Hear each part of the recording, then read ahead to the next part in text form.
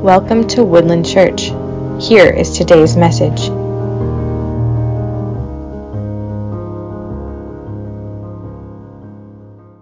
Let's get into the series that we are in. Let's turn our attention to God's Word. We are in a series about the Sabbath.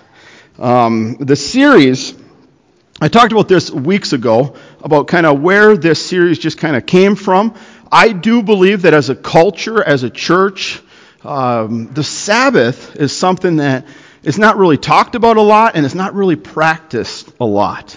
We don't really talk about this topic, but throughout Scripture, the Sabbath is very important. From the Old Testament and what we're going to be discovering today, even within the New Testament here. Last week, I was challenging us that when we take a Sabbath, when we take a day of rest, when we cease to do our work and we take rest, that we are called to spend that time remembering who we are, who we were, and what Christ has done for us. We looked at the Old Testament account out of Deuteronomy chapter 5, where we see these 10 commandments, and within there, the Lord says, remember the Sabbath day, and when you do, remember who you were when you were down in Egypt, how God's people were enslaved, and how God has rescued them from slavery, and how really nothing has changed, that mankind continues to live in slavery, not by a nation, not by a people, but by the sin of this world, but Christ has come to set his people free. And I challenge us that when we take a Sabbath, when we take a day of rest, to remember who you were before Christ and what Christ has done in your life. Well, this week, I want to talk about God's plan for a promised rest and the importance of work in our lives. I think it's really difficult to talk about a Sabbath if we don't also talk about what we were created to do on this side of heaven. So today we're going to be looking at a lot of different scripture verses, turning to a few different places in the Old Testament and New Testament here. And before we do, I just want to pray for us this morning, because we are going to be jumping around a lot within Scripture. So let's just pray and invite the Holy Spirit to come and speak to us this morning. Father, Lord, help us. Father, I pray, Lord, that as we look to your word today, as we turn to your scriptures, Father, my prayer is that you would come and you would speak to us. Father, that you would speak to us through your Holy Spirit, that you'd speak to us through your word. Father, come and challenge us, remind us today of who you are and what you have called us to be. Father, I praise you, and I ask this now in Jesus' name. Amen. So we're going to turn once again our attention to the beginning of Scripture.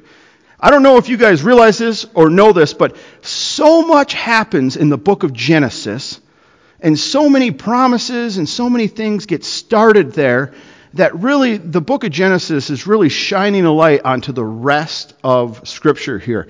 And when you turn to Genesis, and in Genesis chapter 2, I'm going to ask for you to turn your attention to today. In Genesis chapter 2, we get a little bit more details. So in Genesis chapter 1, God created everything within 6 days. And then at the beginning of chapter 2, it says God rested on the seventh day.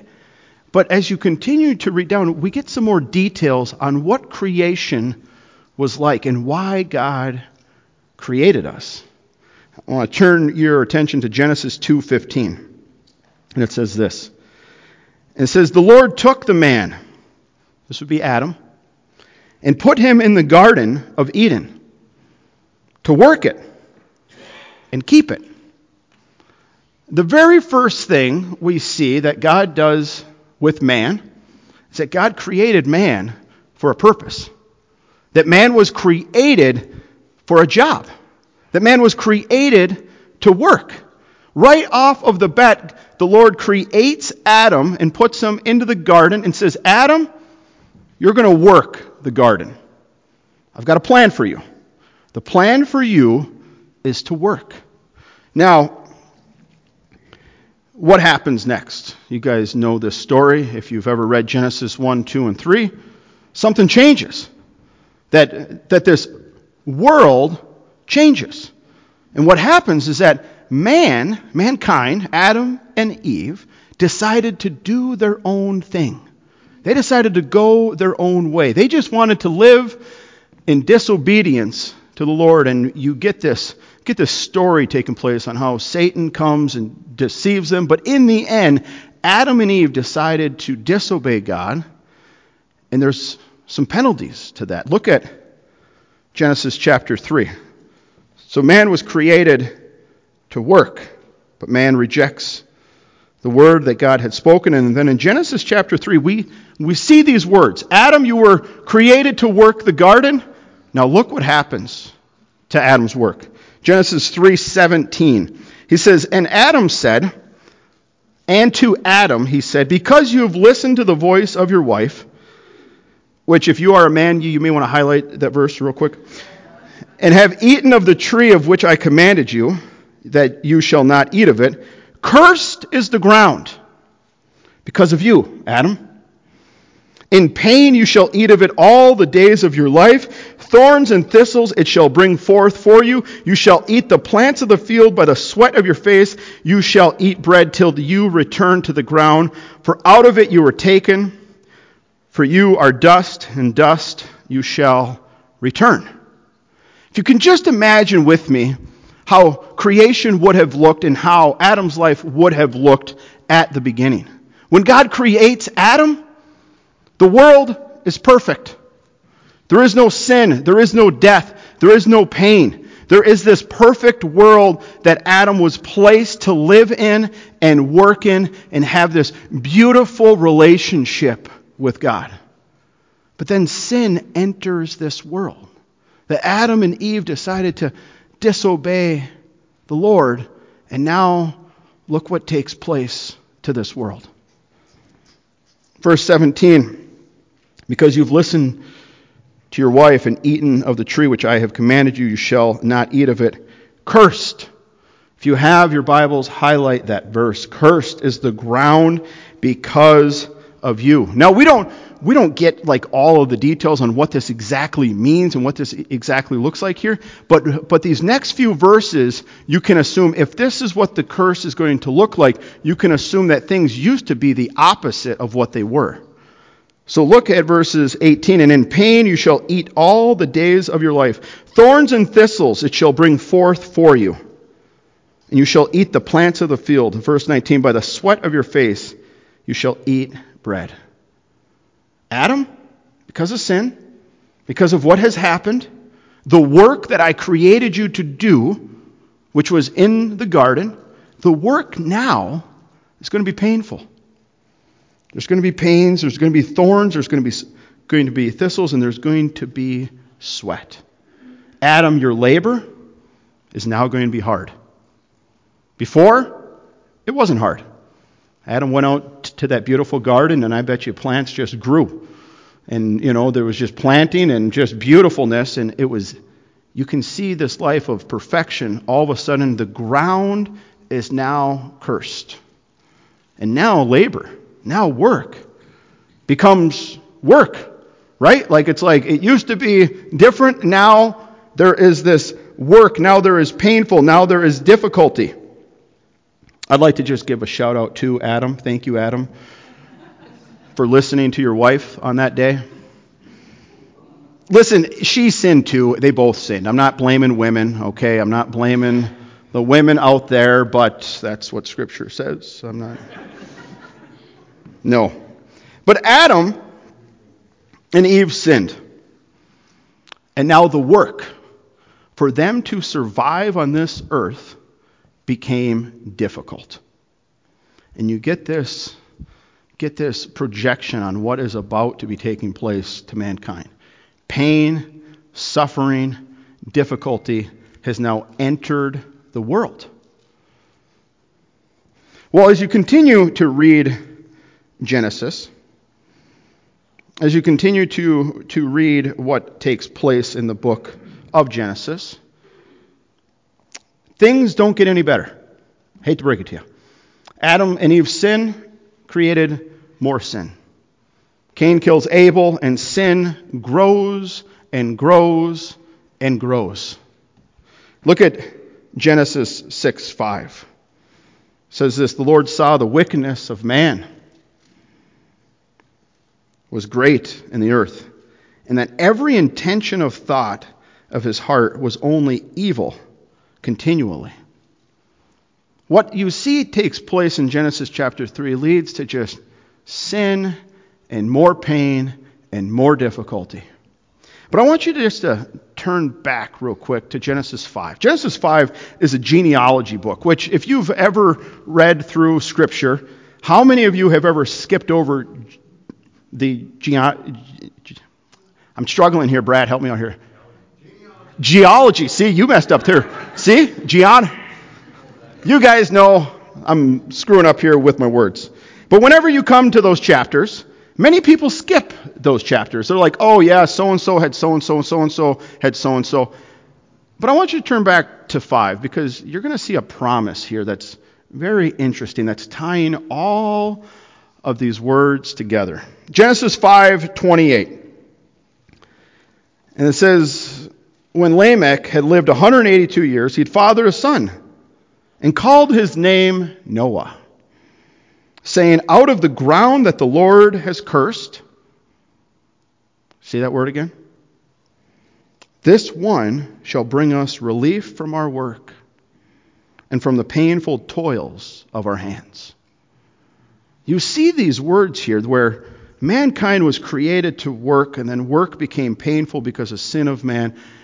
And then we get these words about Noah.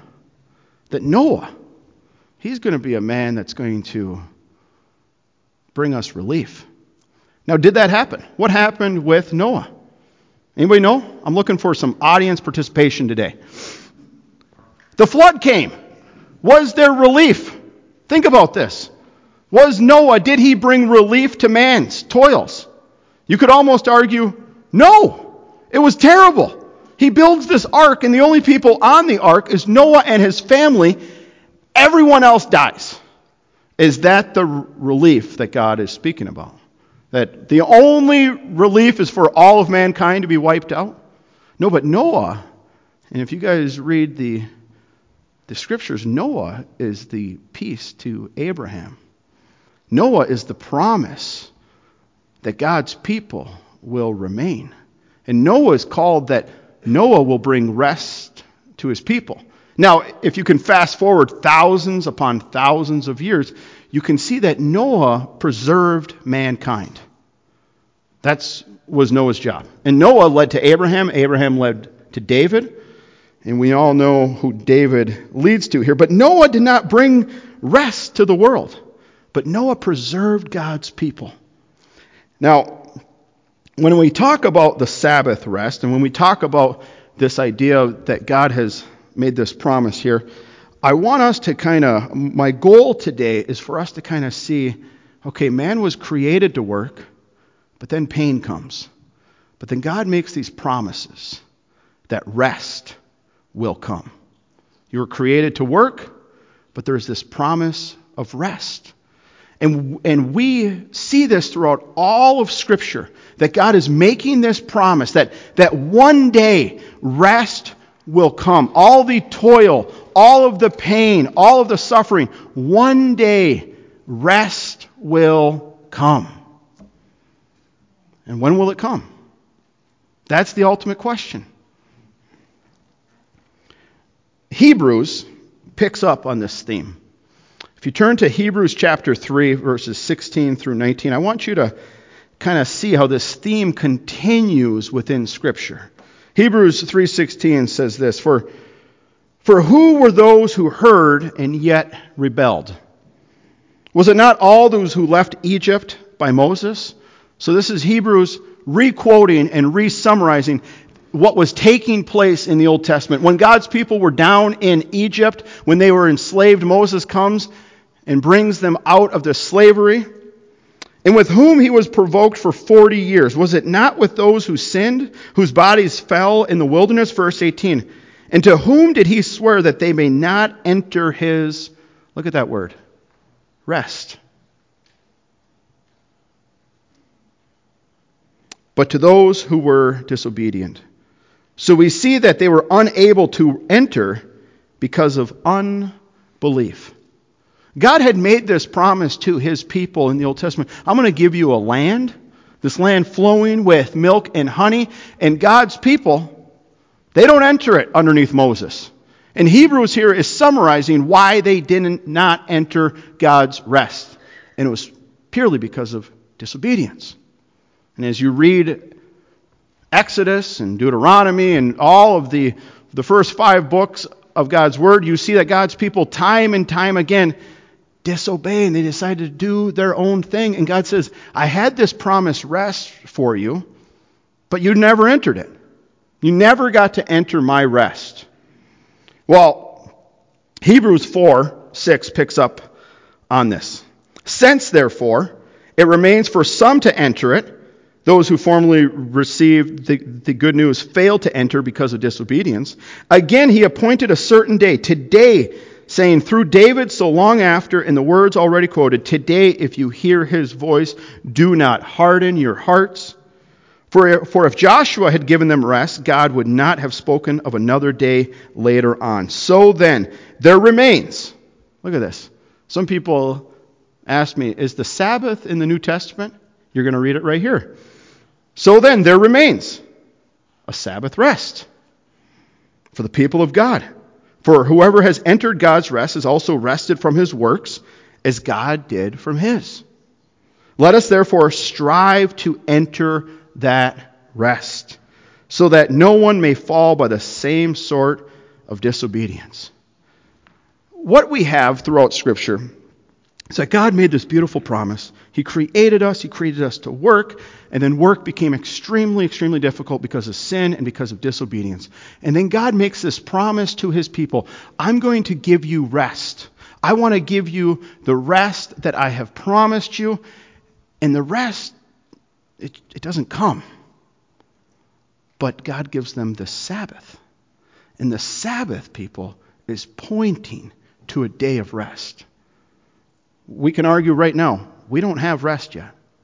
Rest has not come. Rest will come to those who believe. However, the Sabbath that God has given to man is a day for us to remember that the rest is coming. That this labor that we do, that this work that we do every single week, when you work 6 days and you labor and you go to work and work is difficult and your boss is nagging on you and things are difficult, those are all pointing to there's rest coming. You will enter God's perfect rest through faith in Christ. And in the Old Testament, they did not get to enter that rest because they were disobedient.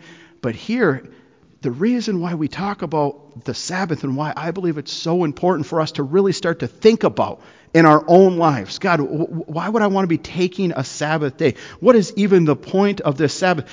The Sabbath is pointing our lives to the rest that we will have with him.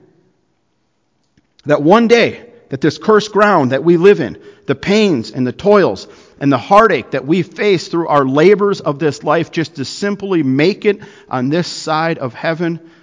And when you take a Sabbath, when you take a day of rest, you are proclaiming that one day, God, it's all going to be done. All this labor that I do, all this work that is happening, that one day, rest is coming. And I think that it's so important for us to kind of see this theme throughout Scripture. I want to turn your attention to Revelations 22, because we're going to pick up on this word that has been throughout God's Word. Revelations 22, 1 through 5. Then the angel showed me the river of water of life, bright as crystals, flowing from the throne of God and of the Lamb. Through the middle of the city, of the street of the city, also on either side of the river, the tree of life. That's interesting. I thought there was a tree of life in Genesis. The tree of life with 12 kinds of fruit, yielding its fruit each month. The leaves of the trees were here for the healings of the nations. Verse 3. No longer will there be any accursed. Meaning there's coming a day that the ground that was cursed will be done. But the throne of God and the Lamb will be in it, and the servant will worship him. They will see his face, and his name will be on their foreheads, and night will be no more. They will need no light or lamp or sun, for the Lord God will be their light, and they will reign forever and ever. As you read Scripture, this is the most amazing thing about Scripture. Not only was the Bible written over thousands of years by many different authors, the same theme is running throughout the entire book that God has given us. That in the beginning he created this perfect world, this sinless world, and then mankind disobeyed, but God had a plan. God had a promise. Listen, it's going to be difficult. And we can all testify to that. If you've ever worked a job, life, to survive, life is difficult, right? You have to work to survive. Like you're called to work. You were created to work. But it's painful at times.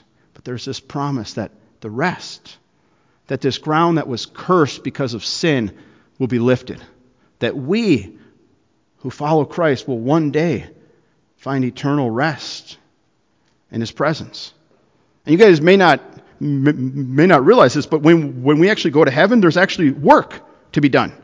Like, say, we're going to be working there. But it's not like the work that we face on this side of heaven. Because of sin, our work is painful. But if you could imagine a place where your work is joyful, where you get to work the garden in joy, and it's an enjoyable time of laboring. And I believe that sometimes on this side of heaven, when you work, you see glimpses of that. Have you ever had like a really, really good day at work? Where like work was just a joy that day, right? And I believe that we were created to work, and through our work, it will be painful, but we see these glimpses on this side of heaven on how work will be when we get to be with him. But guys, we labor and we work, and then we rest.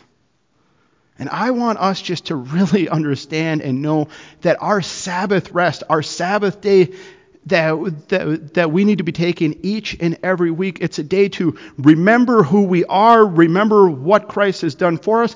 But what we are doing is that we are proclaiming to our family and our friends that, guys, there's going to come a day when this labor is no longer painful, when we're no longer tired, when we no longer have to work the ground through the thorns and thistles and pain, and one day God's rest is coming. And it comes through Christ.